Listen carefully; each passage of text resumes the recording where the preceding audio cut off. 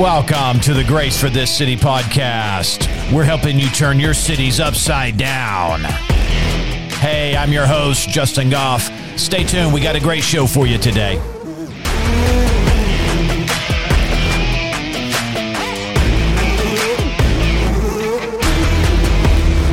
All right. Good morning, everybody, and thank you for tuning in to the Grace for This City podcast. I'm Justin. Hey, we're helping you turn your cities upside down. How are we doing that? We're giving you scriptural motivation and strategies to help you, my friend, get out there and get some stuff done for King Jesus. And I'm excited. I'm excited for you and what's happening in the world today. Hallelujah. The gospel message of Jesus as the Savior is getting out there. Hallelujah. People are getting born again. They're getting born again all over the place. And you and I want to be a part of that. Hallelujah. Yeah, I'm thinking of what Paul said to Timothy once. He said, do the work of an evangelist. I'm telling you, evangelism is fun. Hallelujah. I used to kind of have a negative attitude about that. I have no idea why. Probably a strategy of deception against me. But anyways, when you think about people just having that wake up, Jesus, and then they're born again. The Bible says that their spirit is born again. That is a supernatural phenomenon that somebody would come to the knowledge of Jesus and believe in their heart and confess with their mouth, and then they are transformed into a new creation in Christ, part of the family now. Oh, love it. So get out there, friends, and let's get some people born again. Hallelujah. Let's help people be rescued. Oh, thank you, Lord, for it. Well, again, thank you for joining us. Hey, I want to promote something here. We started making CDs of the podcast. That's right, CDs. I'm running into people that don't even know what a CD is. That's how old school we are. It's a compact disc. You put it in a little slot in a player, and it plays it. Well, we get requests for these because not everybody has all the digital tools and all fancy like that. And so if you, my friend, are one of those, or you know somebody that you're thinking, man, they would be really blessed, but I think they need a CD, then we got you covered here. I've got a CD right here of episode 117. This was called Renewed in the Spirit of the Mind. Excellent podcast there. And you know what? It'd be our honor just to mail this to them at no charge. We just want to get the word out. Now, here's the caveat. You still want to send out CDs to people that are just going to throw it in the trash. If you think that they would be blessed by it, then we want to get it to them. Hallelujah. Again, it'd be our honor to do that. Reach out to us. Send us an email at hello@gracecitychurch.tv or call us 870-741-9099. And let us know if we could be of assistance in that area. Okay. Let's see. We're in the new year, friends, and excited to start season 4 with you.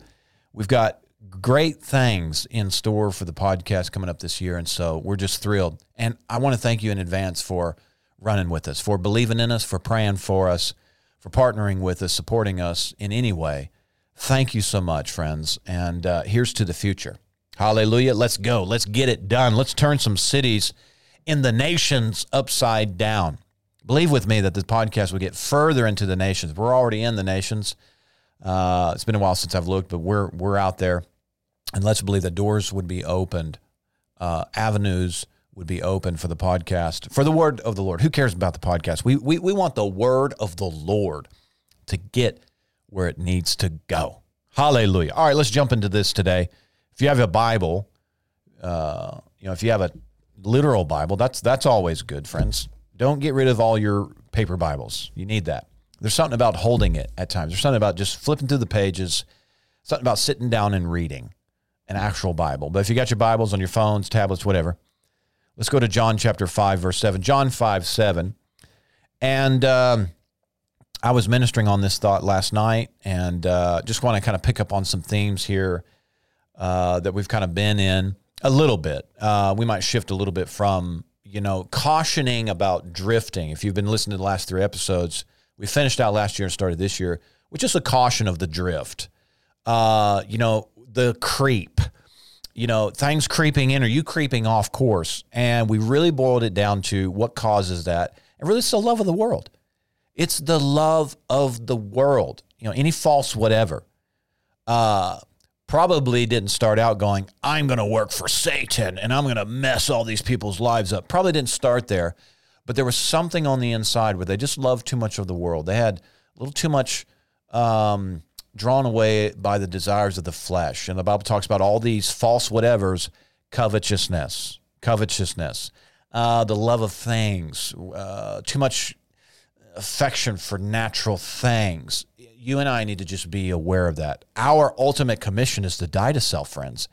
It's no longer I who live. If you're born again, it's no longer you who living, but Christ in us. And we're to crucify this flesh of ours daily. I'm telling you, if you don't, it's going to get you off. And it'll get you off in whatever you're doing. It'll just start to justify, even in the church, even in your Christian walk, you'll start justifying things. I'm telling you, don't invite the flesh in for counsel. It'll just get you off course. And I want to pick up on this thought where even Peter was writing to us and he said, look, listen, be aware.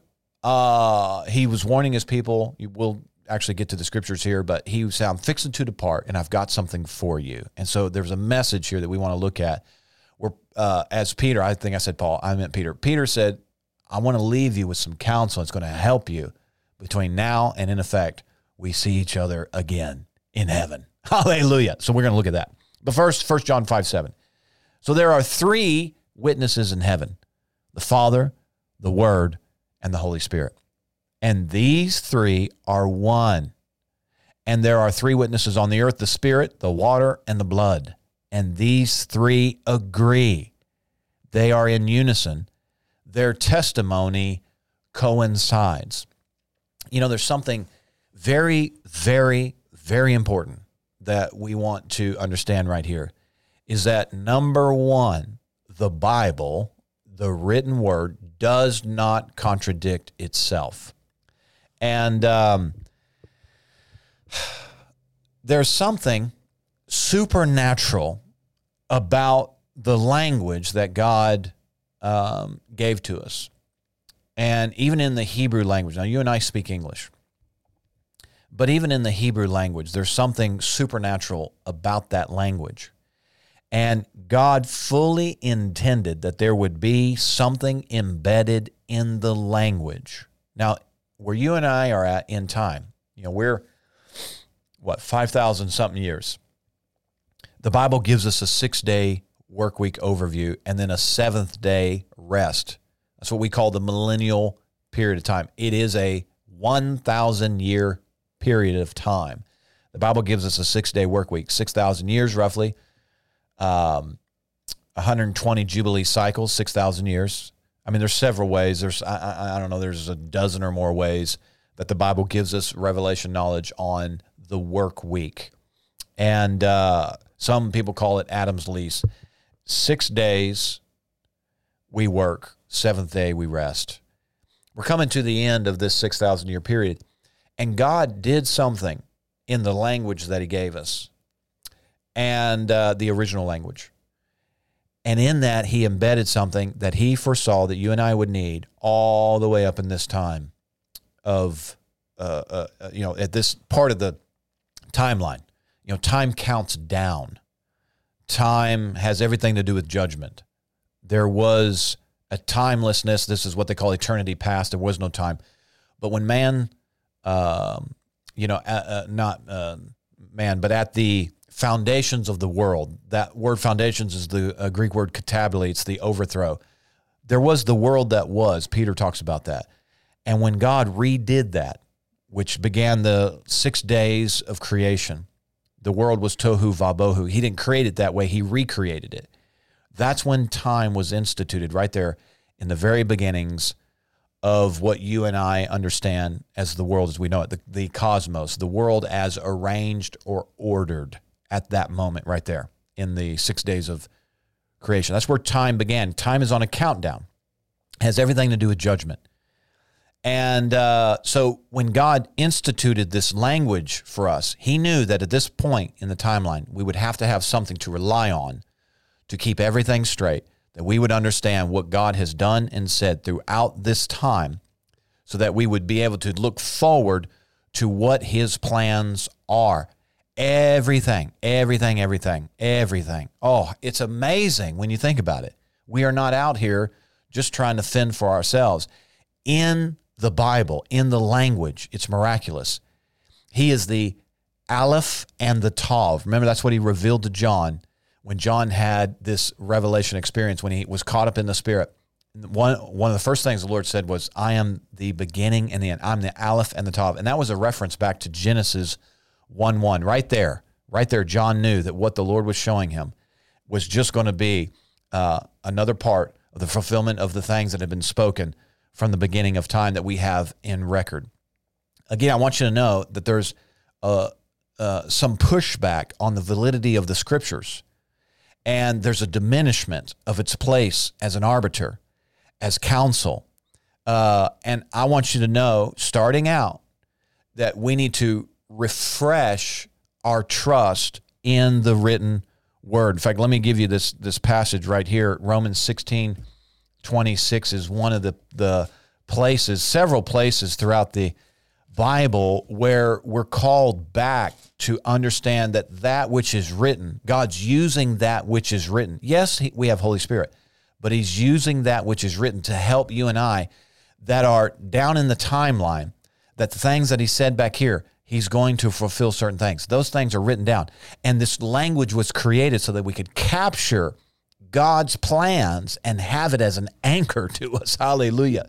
The word, Romans 16:26, he says, but now made manifest, and by the prophetic scriptures, so the Greek word is graphe, it's the writings, by the writings made known to all nations, according to the commandment of the everlasting God for obedience to the faith. That verse right there is a mouthful, but one thing it's drawing our attention to is that which was written. You know, even Jesus, when he was encountering Satan, he said as a response to the deceiver, it is written. So we have that written word. It's miraculous what you and I have, friends. Absolutely miraculous what you and I have. And we do not need to forget that all these spiritual encounters, all these spiritual whatevers, any prophet, I believe in the prophetic office. I believe in the prophetic unction, okay? There is way less people actually functioning in the office of a prophet than probably what's being marketed. But a lot of us are prophetic in nature. We have prophetic leanings. The Bible says, desire that you may prophesy. But when you and I are getting these, quote, inspirational ideas and concepts, we have the word to go back to as an anchor. We have the word to go back to because no prophecy is going to contradict the word. This is what he's saying in 1 John. They're in agreement. Anything the Holy Spirit is saying is in agreement with what he's already said. He's not contradicting himself. There's a harmony of thought. There is a building upon this plan that God has had from the beginning of time to the end of time as you and I know it. There is one plan, and all prophetic unction, all apostolic work is working in synchrony with what he already prophesied. And I'm going to show you that in Peter. Again, that would mean that any apostolic function today, any apostles that have some other blueprint than what's already been revealed is a false apostle. Any prophet that has a prophetic word that would contradict anything that's already been established as the precedent, well, that's a false prophet. And the reality is that you can have people that prophesy into their own thing. You know, if you go back into the Old Testament, there was a story about this young prophet named Micaiah. And you know, it would behoove you, if you're prophetic in any way, to go back and study that story of Micaiah. And here's what's interesting. This king had a company of prophets, and 400 of them had one similar prophecy. But here comes Micaiah. He's the only dude that had a different, quote-unquote, word of the Lord. But here's the thing. He actually had the word of the Lord. Now, I don't want to draw any hard lines here, but what is an implication? The implication is you can have a whole bunch of people that prophesy into the very thing that they want to happen, and they can call it prophecy. Well, it's what we really want. And you can add all kinds of scriptures. My wife and I were talking about this, how even in our own circles, even in our own camp, if you will, we were evaluating certain times where the unction seemed to just play into the very thing that we wanted to have happen anyways. Right there is where you have to be really honest with yourself and evaluate, was that the Spirit of the Lord?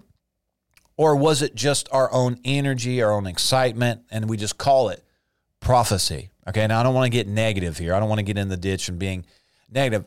But the series of podcasts that we've done over the last several weeks, and even what we're doing here at the head of the year at our own church, is we're just examining ourselves. We're examining ourselves. We're locating, where is Christ in us? And sometimes the soul can masquerade as spiritual. Sometimes the flesh wants to masquerade as spiritual, but we have to back up at some point and say, wait a second. We need to divide this thing here. And the Word is the only thing, the Bible says, that can divide between spirit and soul, joint and marrow. The Word is what cuts down to really what is of the Spirit and what is not. And there's these moments that we just need to reflect and say, all right, hey, I'm just examining myself. I'm testing and proving. I want to make sure that I'm demonstrating the fruits of my faith as written, not as I want it to be. See, that's part of that drift. I mean, the reality is you can have whole movements or organizations drift or creep off course, and you can have 400 prophets all prophesying that drift. But then you can have like little old Micaiah, and he says, wait a second, I don't think that's the word of the Lord. Well, somebody's hearing the word of the Lord. How do we determine what the word of the Lord is?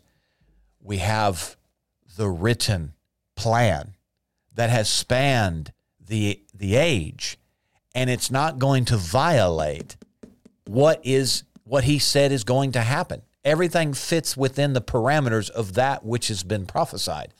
Now, I'm not saying there's no prophecy within that prophecy, but I'm saying, like, this is where we would judge ourselves. Hey, am I drifting off course? Like, you can have all these great ideas, all these movements. You can have these mini movements, worship movements, prayer movements, this and that, and this and that. You can have all these, quote, prophecies that prop that thing up. The question is that what the Lord is saying? And the only way to reflect on that is to get back to the Word and to say, whoa, okay, I may be off. And that's okay. I'm going to make a course correction. I'm going to make an adjustment and get back on track. Hallelujah. I mean, we've heard these kinds of stories, where people come in and they will prophesy or prophesy what people want to hear. Listen, the temptation, I've done it. I mean, I'm ashamed to admit it. But as I've reflected on certain things, I've stood in front of people, and I'm telling you, the soul can be very intimidating. Somebody can have such a strong desire, a lust, really. I'm not saying sexual. Not all lust is sexual. It can include that. But I'm saying their flesh can desire something. And you can step in front of them. And I'm telling you, familiar spirits, especially if you're given to spiritual realities, you can step in front of somebody, and I'm telling you, you can just prophesy every strong craving. Like, you can pick up on that lust and just sit there and just tell them what they want to hear, and then you step back and go, what did I just do?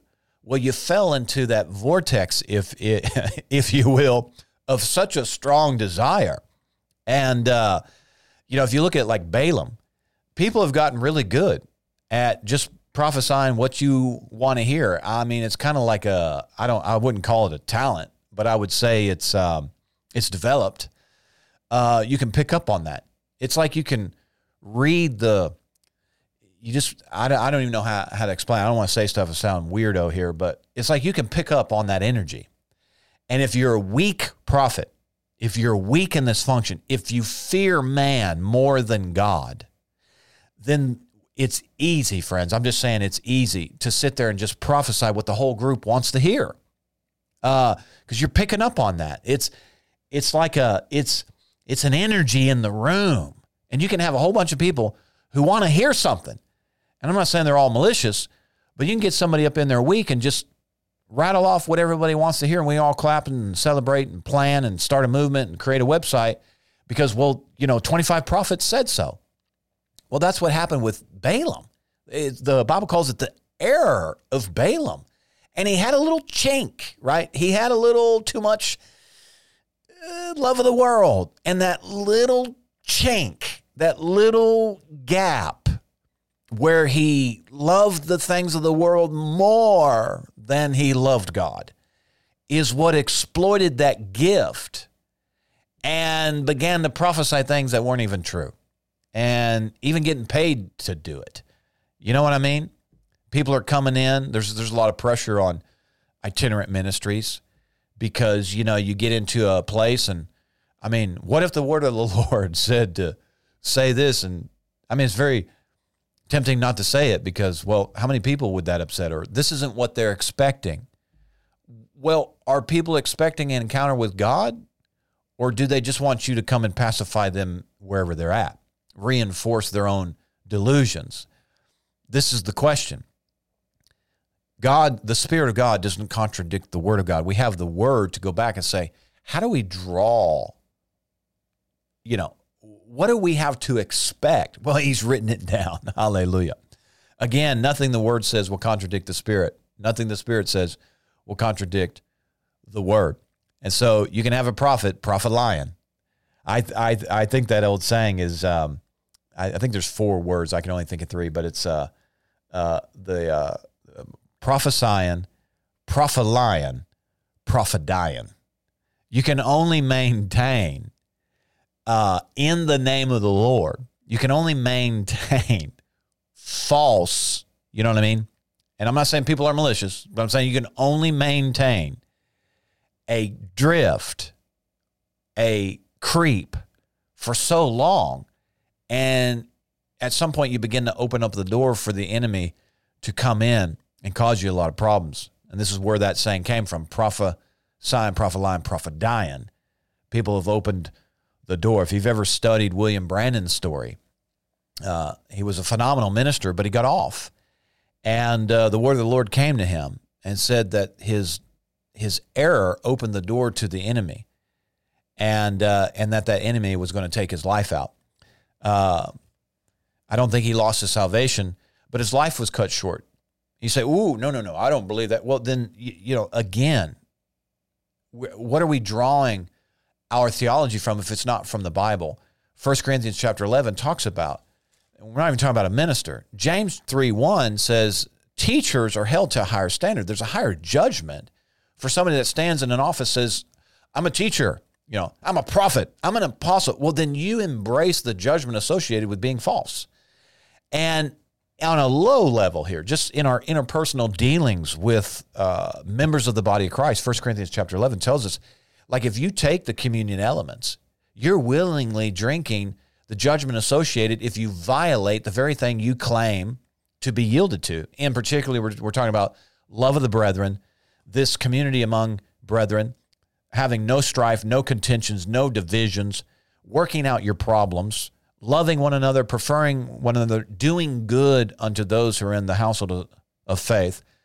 John told us that one way we know we're born again is we have love for the brethren. So in 1 Corinthians 11, he's saying some are sick, weak, and dying.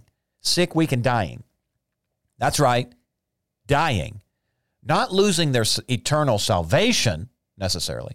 I don't think that is, I don't think you can derive that from that.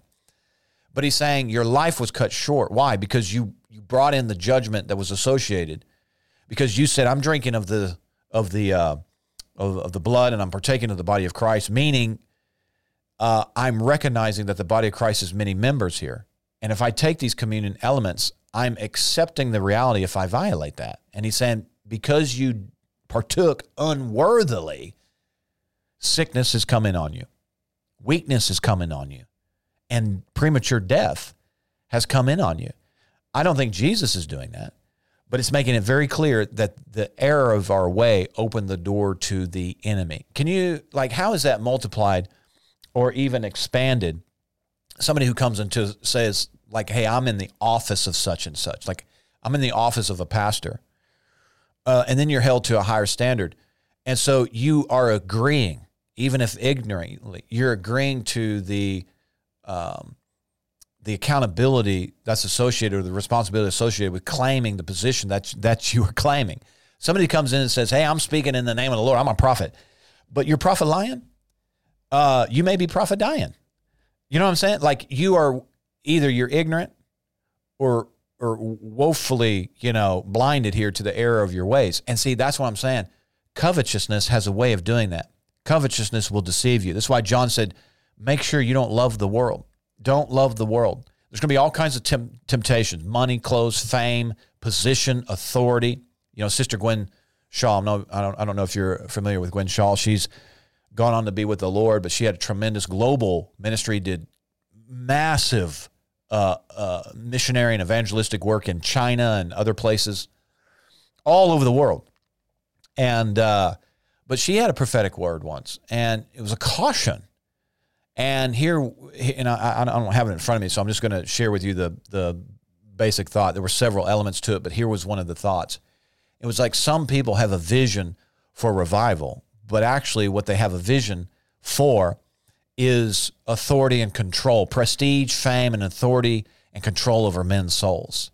Like the word of the Lord will cut deep to keep you out of error. And we constantly examining ourselves against the word. Here's the standard. The word is the standard. Christ is the standard. Humility, right? Submission.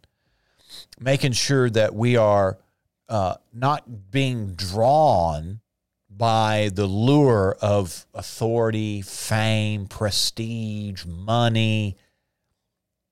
These are all temptations that get people off into error. Balaam. I'm telling you, Balaam, he got off. He was a prophet that got off because he started seeing the money. He started seeing the money a little more. I mean, just even in our day, I'm thinking of several people that spoke out against this, cautioning, just cautioning. I don't care who you are. You're a pastor, you're an apostle, you're a prophet, you're an evangelist, you're a teacher, cautioning. Jesus said, freely you have received, freely give. We start charging, you know what I mean? And particularly in the prophetic area, give me $50 and I'll prophesy to you. Wow. I mean, I know some really strong prophetic people, and they get asked all the time, hey, pray for me. Give me a word. What's the Lord saying to me? And a lot of their responses, I don't know. I have no idea. What, do I just make it up on the spot? Like, I'm not a vending machine for prophetic words here. You know what I mean? Like, the actual prophetic unction is an extreme yieldedness to the Spirit of the Lord. A true prophet really only says what the Lord is saying. I mean, what the Spirit of the Lord is saying. And we're not just coming up with our own stuff here. You know what I mean? We don't sit back and just like, you know what I mean? We're not premeditating prophecies like a comedian premeditates jokes, right? We're not practicing these things behind the scenes. And so this is just caution. We don't love the world, but we have the word. And if we get away from the word as a judge, we would judge everything by the word. Nothing is going to disagree with the word. I don't care who the prophet is. It's not going to disagree with the word. You can prophesy all kinds of things. You can prophesy whatever you want. You can make it up on the spot. You can be very sincere about it. You can actually believe. See, that's the thing in Micaiah's story. The 400 prophets, they really believed the word of the Lord, but it wasn't the word of the Lord. And by the time you get to like the 25th prophet, I'm thinking there's 400 of them. I'm just putting myself in this situation because I've been in these situations where it's like, well, I must be wrong because everyone else thinks this. Okay. By the time you get like to the 10th prophet or the 25th prophet or the 50th prophet or the 300, 300, 301, 310, come on, 325, 375, 399, the 400th prophet all have the same word. And then here comes Micaiah, and he's the one that actually has the word of the Lord. I mean, take the principle from that and apply it to anything else, because you got all kinds of teachers out here, like Bible people, right? Bible people. And they're saying things. And then there's another guy on TV, and he's saying the same thing too. And then, well, hey, there's this guy, and he's preaching the same stuff. And sometimes in the minds of people, it's like, well, as long as everybody agrees, it must be the Lord. Not necessarily. what's this? How would you navigate that kind of stuff? Got to go back to the Word. What's the Word say? I had somebody tell me the other day that there's some very prominent theological seminaries that don't teach out of the book of Romans at all. And that reminded me of a story of another minister that I know that has his stuff on pretty much everywhere. And he was saying that there were several radio stations that wouldn't air his material unless he signed a contract explicitly stating that none of his content was derived from Romans chapter 1. Like he had to sign, I don't think he went on those radio stations, as it turned out, because he couldn't. He couldn't, in good conscience, sign a contract saying, none of my material will be preached from Romans chapter 1. What about all these seminaries that are saying, skip over Romans? Like, skip over Romans. And then you wonder why people are in such mass confusion. You wonder why there's such a drift. There's such this slippery slope when it comes to what people are preaching. You go, wait a second. I'm not sure that's in the Bible, because it's probably not. But they justify, their sayings because, well, it makes sense over here, or we derive this. But the reason why you derive that is because you didn't consider all these other passages that will harmonize together for the rightly divided reality. I'm looking for something here. Let me see if I can find it. I want to show you something here. This quote that I came across the other day. Let me get it. I'm trying to pull it up here real quick. Real time. Here we go. Where's it at? Right here. Boom. Listen to this. The least errors in theology always bear fruit. Listen, if you skip over, say, the book of Romans, you're going to bear the fruit of skipping over Romans, right? If you never preach or teach out of Romans chapter 1, you're going to bear the fruit of never teaching out of Romans chapter 1. This guy, he said this: never does man take up an incorrect principle of interpreting Scripture without that principle entailing awkward consequences and coloring the whole tone of his religion. And we're seeing that right now. What I'm saying is the majority isn't always right. Like, there's some situations and instances where in that council, right, there is a wisdom. But you and I are living in the very days where good is being called evil and evil is being called good. And I'm like, we're not talking about the world. We're talking about people that at least associated with the church. They associated with Christ, Jesus. You know what I mean? They use Jesus. They say Jesus. I'm thinking of this particular group. They use the King James Version of the Bible, but then they have another book. And this other book weighs heavy. And it's like, so people are saying, we got Jesus. Yeah, Jesus, J-E-S-U-S, J-E-S-U-S. I mean, yeah, they're Jesus. That's what they say. They claim Jesus. But then they have all this other supplemental stuff. Like, they have the voice of their prophets. They have the voice of their apostle. They have their counsel, right? They have these writings, this over here. Yeah, Jesus. But then we have all this other stuff. And we're saying, no. The part of the miracle of the Bible, friends, is that in the language, he intentionally crafted this language. In particular, I'm talking about the Hebrew language, friends.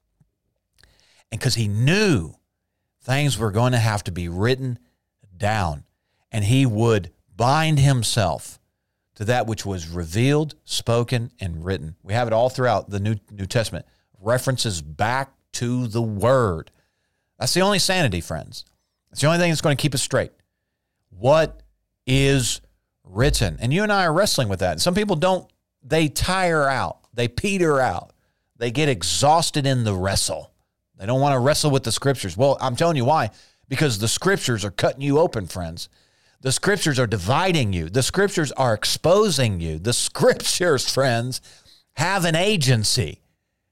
That word, I'm not just talking about this ink on paper, but I'm saying the preciousness of that which has been spoken by the Lord and has been written for us. He's using it. He's using it. Not one jot or tittle. See, that's a reference to what? The record of what God is doing. And you and I need that record, friends. You and I need that record.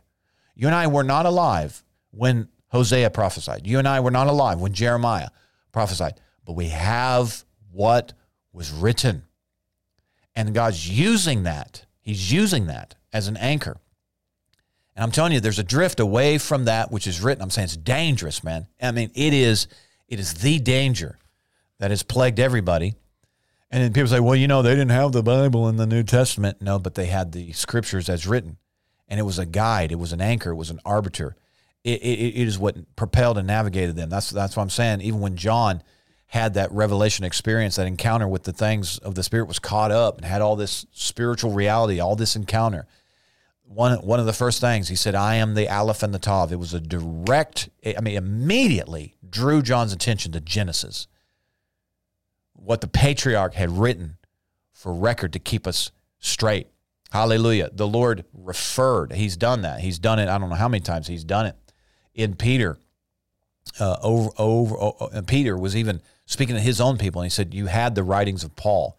So what I'm saying is there's a drift, and you and I do not need, I don't know. I mean, there's like an alarm going off in my spirit. Things I'm hearing. I'm just hearing all these interesting perspectives of how people are locating the word in their life. You know what I mean?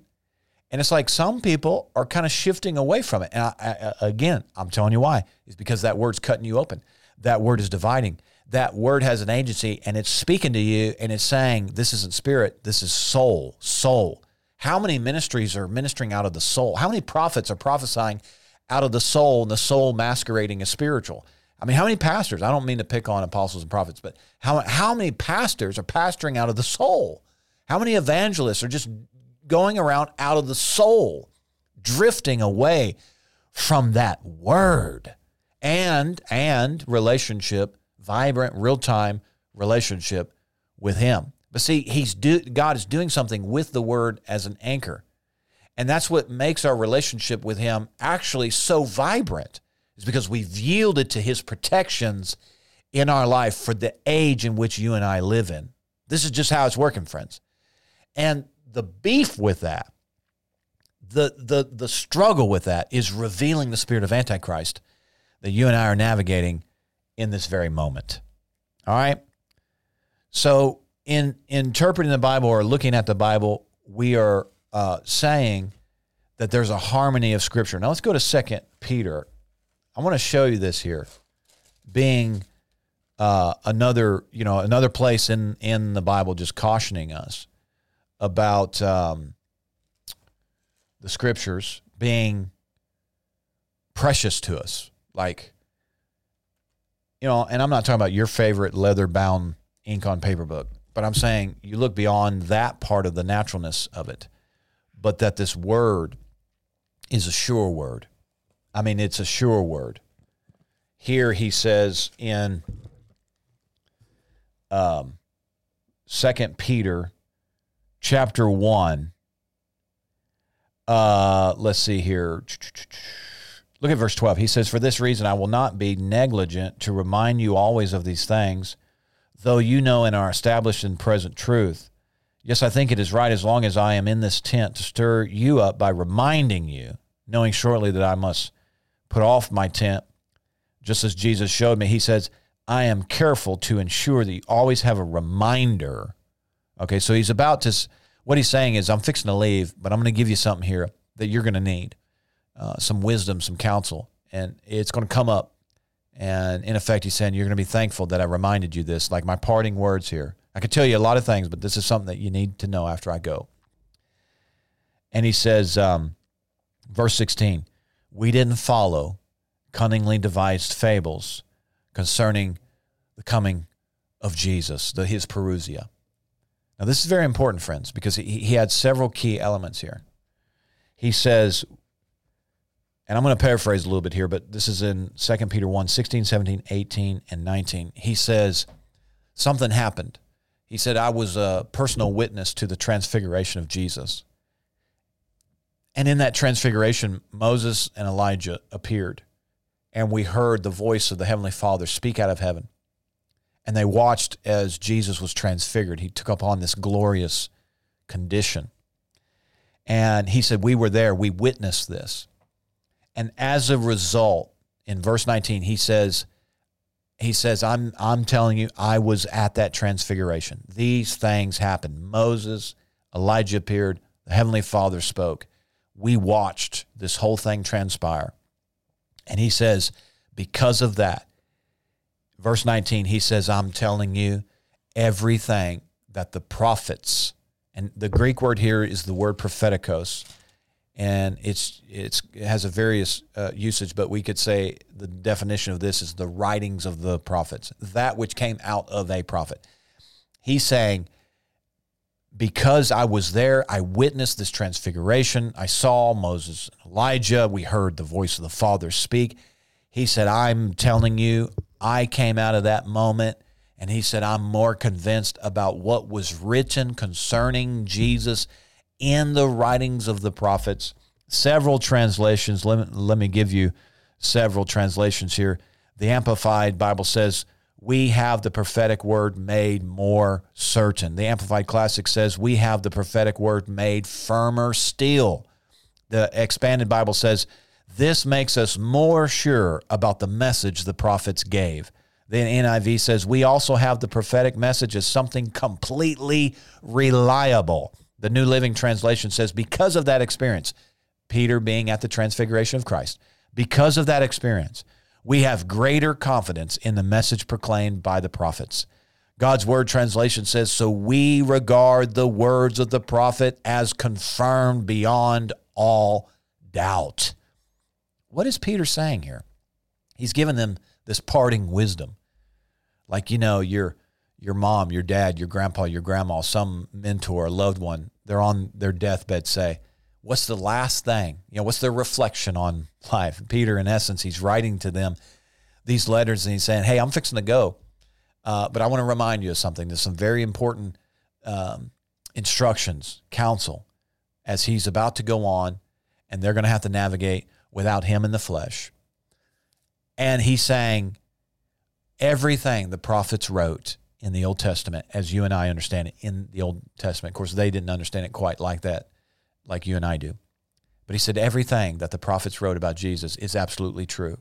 And he goes on to say this. He says, should the day come and it get dark. I think, let me see, one translation reads it a little bit different here. Do I have the Amplified of that? Let's see. No, I don't. But so he's saying, as you navigate forward, and should the days get dark, he says, don't forget. And he implored us. He again drew our attention to the writings of the prophet again in chapter 3. But right here, he's saying, in the prophets, he said, I'm telling you, I was there at the transfiguration. Everything the prophet said is true. Moses and Elijah, at least, one reference to them being there is that the law and the prophets, everything's correct. Everything they said, everything they wrote. And here they were, all these prophets, you're talking about Jeremiah, Hosea, Zechariah, etc. Everything they wrote, Malachi, everything. We saw it. It's all right. Everything they said is true. And there's a harmony of thought there.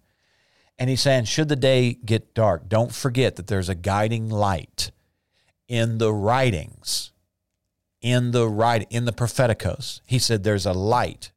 If you ever get out here, 10 years, 15 years, 20 years, you're not sure what's going on. It's a little dark, meaning you're a little unsettled on what is to be happening. He said it's all been foretold. And if you need to illuminate yourself, if you need to get a bearing on where you're at and what the timeline of events, what these moeds, these appointed times, what they mean, when they're going to happen. He said there's a guiding light in the writings of the prophets. It doesn't mean that we don't have the Holy Spirit. We have the Holy Spirit. And he wasn't diminishing Holy Spirit, but he was emphatically reminding them, don't forget what was written, because you're going to need it. It is the Aleph and the Tav and everything in between. The Mem, the middle letter of the Hebrew alphabet. Aleph, Mem, Tav is the Hebrew word emet for truth. And it takes all from the beginning to the end. All of it as we have is a revelation of truth. And he's saying you're going to need that. And he said it's going to be a guide until verse 19, until the morning star himself rises. So they are foretelling in the writings of the prophets, and we have some of the things in the New Testament as well, but here's Peter, a New Testament apostle, drawing our attention back to the writings of the prophets. And he says, everything that they said will be a guide until the morning star himself rises. Now, it's very important because in verse 20, it starts out like this, in your heart, know this first. Now, so he's saying you need to settle something deep within you. Let me see if I have that in a different translation. That's verse 20. Let's see, verse 19. Let's see. Right here. In your hearts, he said, first, understand this, that no prophecy of Scripture is a matter of any personal, private, or special interpretation. For no prophecy ever originated because some man willed it to do so. It never came by human impulse. That statement right there, friends, hallelujah, has got to be a basic principle for judging prophecy. Like, hey, did you make that up? Because then it's not prophecy. Prophecy doesn't come because we willed it. So prophecy doesn't flow because we willed it. Now, prophecy is subject to the prophet, meaning you don't have to speak it, but you can't originate it. Like, you can shut it down. You don't have to say what the Lord prompts you to say, but you can shut it down. But you can surely say whatever you want to say and call it prophecy, but that doesn't make it so, right? And, I had somebody recently, they were, it's been in the last couple of years, but had somebody say this, that prophecy, and they were wrestling with this, but I'm pretty sure they've gone a different direction. But because of their so-called position, the question arose was, did the Lord inspire this prophetic utterance? Or because of my position, was the prophetic utterance substantiated by the Lord? Meaning, this person, I believe, was teetering on believing that they could prophesy a thing and God would do it because of who they were. I'm saying I don't think you can substantiate that in the Scripture, and here is one passage that we would use to say, no, you don't come up with something and then God substantiate you. We are spokesmen, and I'm not even claiming myself to be a prophet. I don't mean to associate myself with that in that sense. I'm just saying generally we don't do that. I mean, anybody, pastor, prophet, evangelist, apostle, that's not how this works, friends. We are moved by the impulse of the Spirit. We are moved by the impulse of what Jesus is doing in the earth. All prophecy is a testimony of Him. And so when we would speak, it would be out of fear and trembling that thus saith the Lord. We're not making up stuff and then saying, yeah, God's going to do that because I spoke it. No, that's not how this works. That's not the position. At least that's not how I understand it. And here's this scripture here saying, no prophecy ever originated because some man willed it. It never came by human impulse. There's a lot of prophets that want to prophesy. I mean, you understand what I'm saying? There's a lot of these gifts that want to just do the gift, but you are not you are not a manufacturing facility. You are not manufacturing prophecy. that would get you over into error very quickly. And anybody who's gotten off in the prophetic movement or apostolic movement or any movement, it's because they started elevating their own impulse over that of the Lord's, right? And we just stamp this kind of stuff. And then it kind of becomes this crazy cycle. Well, they're a prophet, so they must be prophesying. Again, that's why I reference the Old Testament, because these things are here. Remember what he said in the book of Corinthians? He said all that stuff that happened in the Old Testament, they're what? They're examples. All that's written is examples. We have these examples. We have Micaiah say as an example. We have a company of prophets that they all just prophesied together as an example that you and I can learn from, and to study the principles and the consequences of these examples. That's why we have the word as written, the Aleph and the Tav, and every jot and tittle associated with that miraculous language that was going to contain, it was going to be an anchor for us to navigate the end of the age. Peter even references that. It's being held up right now. The word of the Lord is holding this thing up. Everything that's written. Peter had this revelation that all this stuff is being held up. That's why you could trust that which is written, because everything's being held up and he's not violating what he's already spoken, and it's been written for us. There's something that's been recorded that is intentional because he's upholding all things. You and I have that as a reference. All right. So he goes on to say here, this is 2 Peter chapter 1. You got to know this first. In your heart, you got to know this. In your heart, you got to know this. I'm telling you, I am encouraging you to evaluate if you even believe this. You know, it's a slippery slope out here, friends. Do you know first? No prophecy is of private interpretation, meaning you can't take one passage of Scripture and singularly lay your own interpretation over that. All the writings of the prophets work together in synchrony. There's a harmony of thought. There is a harmony of interpretation because they all spoke on behalf of the Lord. And I'm reading articles all the time now. I mean, major thought leaders within certain movements are just telling people, they're telling their audience, hey, the Bible's full of contradictions. We just got to get used to it. But it's okay because you have the Holy Ghost. Whoa, pull back on that. Whoa, pull the reins back on that. No. It is not full of contradictions. Your ignorance of the harmony of thought is problematic. And this is why James chapter 3, verse 1 says, listen, not many of you should desire to be teachers because you're held to a stricter judgment and higher accountability.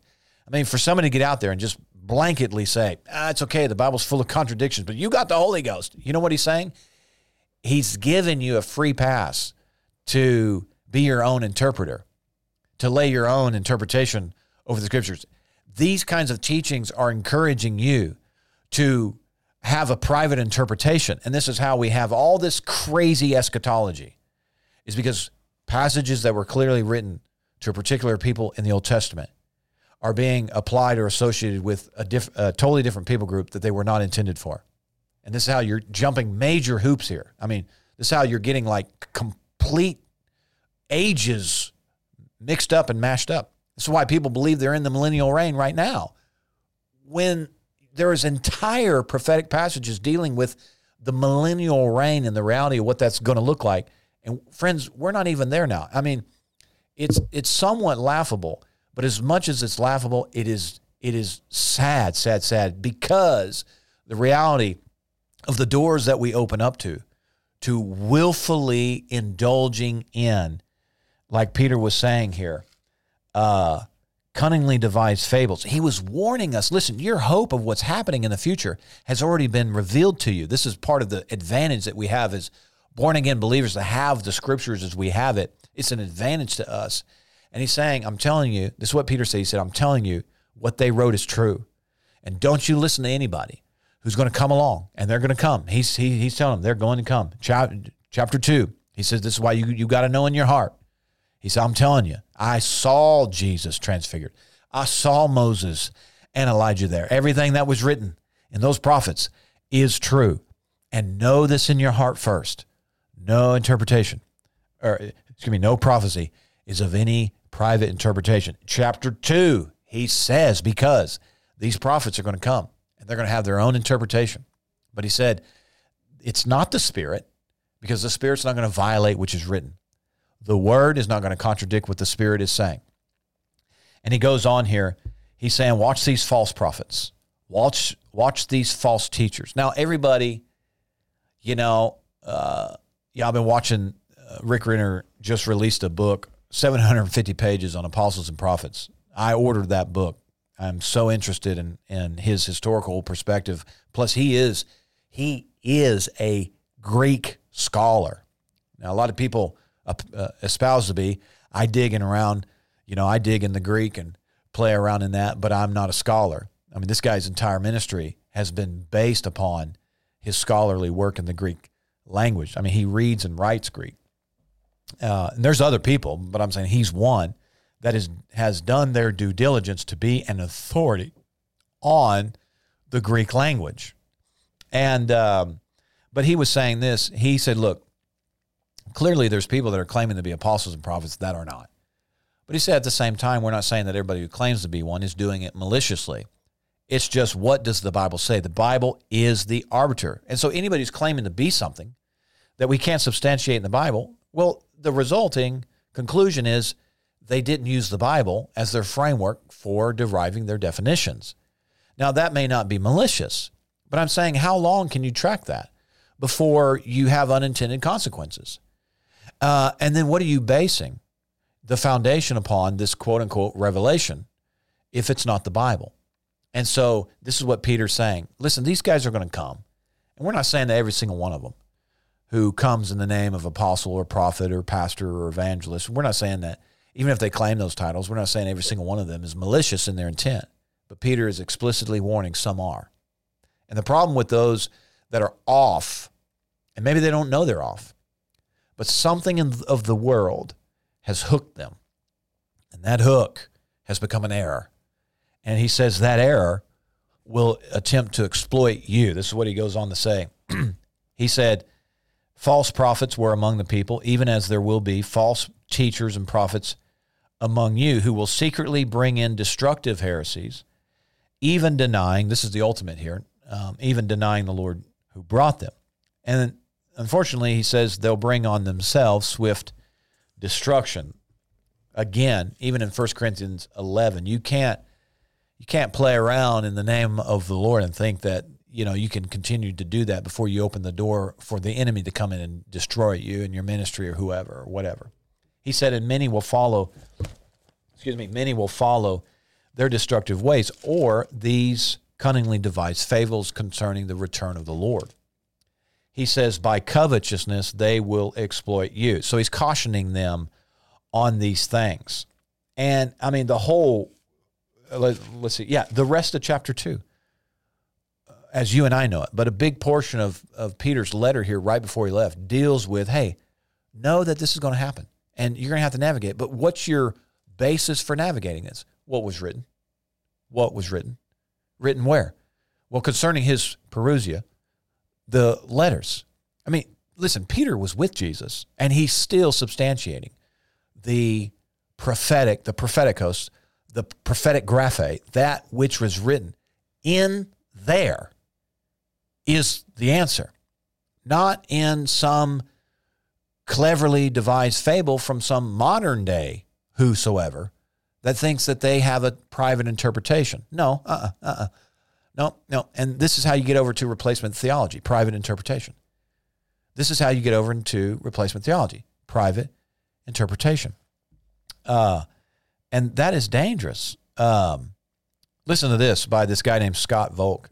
He's the guy that leads Together for Israel. In speaking of replacement theology, here's what he says.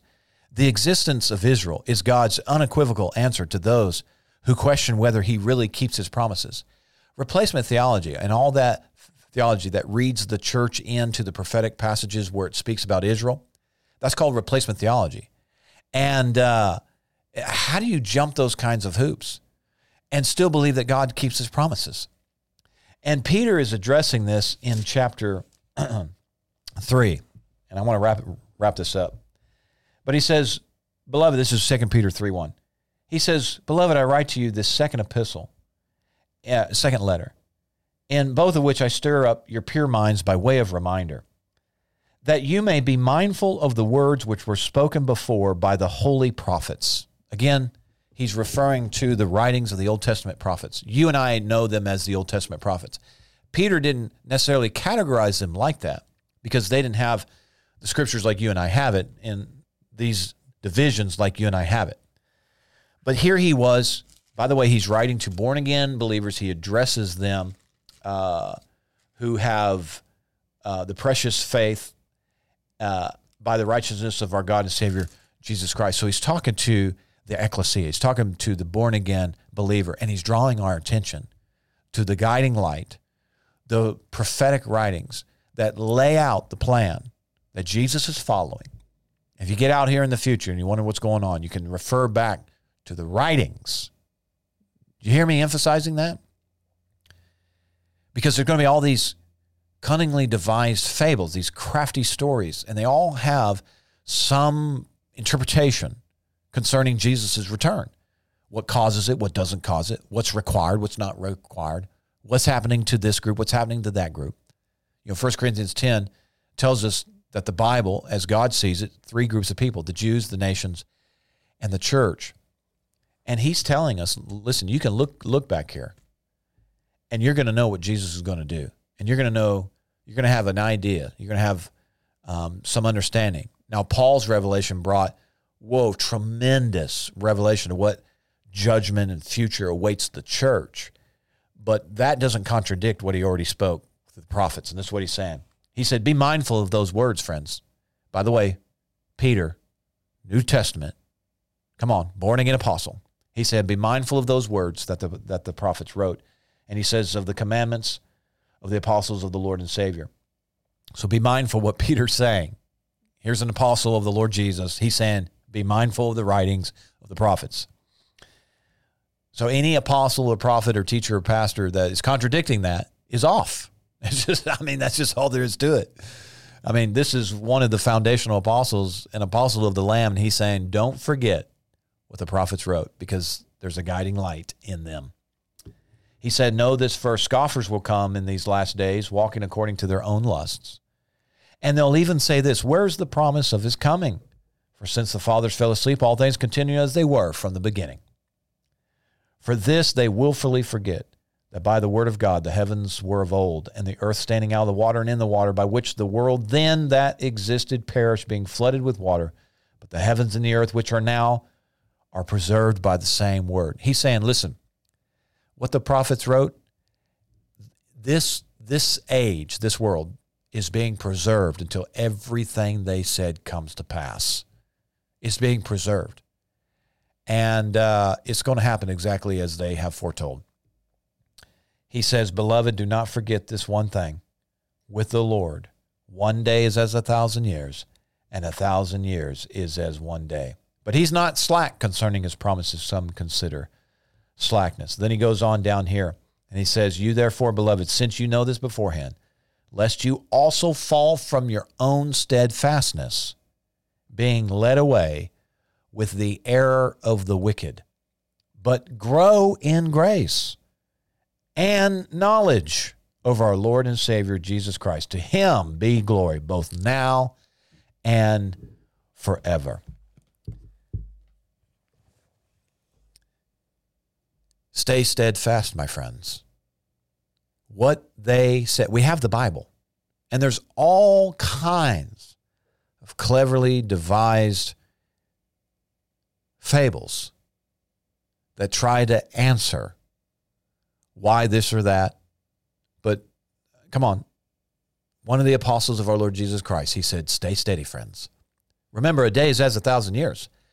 So this may creep out here. You may live your whole life and not yet see the fulfillment of these scriptures. But he says, take no worry about that. I'm paraphrasing, but he says, don't worry about that. In the meantime, stay steady and grow in grace and in your knowledge of our Lord Jesus Christ. Should the full fulfillment of that which the prophets have written not come about in your lifetime, don't worry, a day is as 1,000 years. 1,000 years is as a day. Of course, he was referencing Hosea, by the way, who said, let me get it here. What did Hosea say? Right here, I got it written down. Hosea, where are you? Bop, bop, bop. Oh, let's see. Where's it at? Hosea. It's in my notes. Hosea 6. Again, Peter was saying, you know. He also referenced Paul's writings. But he said, you've been educated in these things. You know exactly. And particularly, he was speaking to the Jewish, those born-again believers that were Jews, okay, his Jewish audience. He said, from your childhood, basically, you've been educated in these writings. And he said, then you also have heard what Paul said. Again, he's saying, look, between Paul's writings, Paul's letters, and what has already been written, plus his own letters writing to them, reminding them, he's saying, man, it is sure. Oh, it is sure. So don't worry, be steadfast. And then he quotes Hosea because they would have intimately known about Hosea. Hosea 6:2, after 2 days, he will revive us. And on the third day, he will raise us up that we may live in his sight. Hallelujah. I'm telling you, he's encouraging his Jewish audience. Everything will be as it has said. By the way, Peter didn't say this in his letter. This is Justin here, but I'm sure Paul and Peter and different, ministers of the New Testament, I'm sure they encouraged one another. Hey, the church, by the way, Romans 9, 10, and 11 is actually part of the revelation Paul had to the Gentiles about what God was going to do with the Jewish people and his covenants with them. But I'm sure Peter said, hey, guys, I want you to know that God has a great plan here, and he's going to do it exactly as he said it to the people that he said it to. And he said the church hasn't replaced all those prophecies. We have our place in it. Praise God. It's tremendous. All right, I'm going to close there. Hope you got something out of that. Stay steady, friends. Stay with the word, friends. That's our safe place. Where's my outro music? Here it goes. That's our safe place. Go back to the word as written. It's miraculous. There's a guiding light in it. Hey, listen, if we can help you in any way, it would be our honor to do so. If you need prayer, we want to pray with you. You can reach out to us via email, hello@gracecitychurch.tv, or call us, 870-741-9099. It would be our honor to pray with you and agree with you and believe God to do something miraculous in your life. He's still in the miracle business, friends. Hallelujah. Well, this has been the Grace for This City podcast. We're so thrilled that you joined us today. We'll be right back here next week. Invite somebody. Share the podcast with somebody that you love. Hallelujah. And until next time, my friends, be blessed.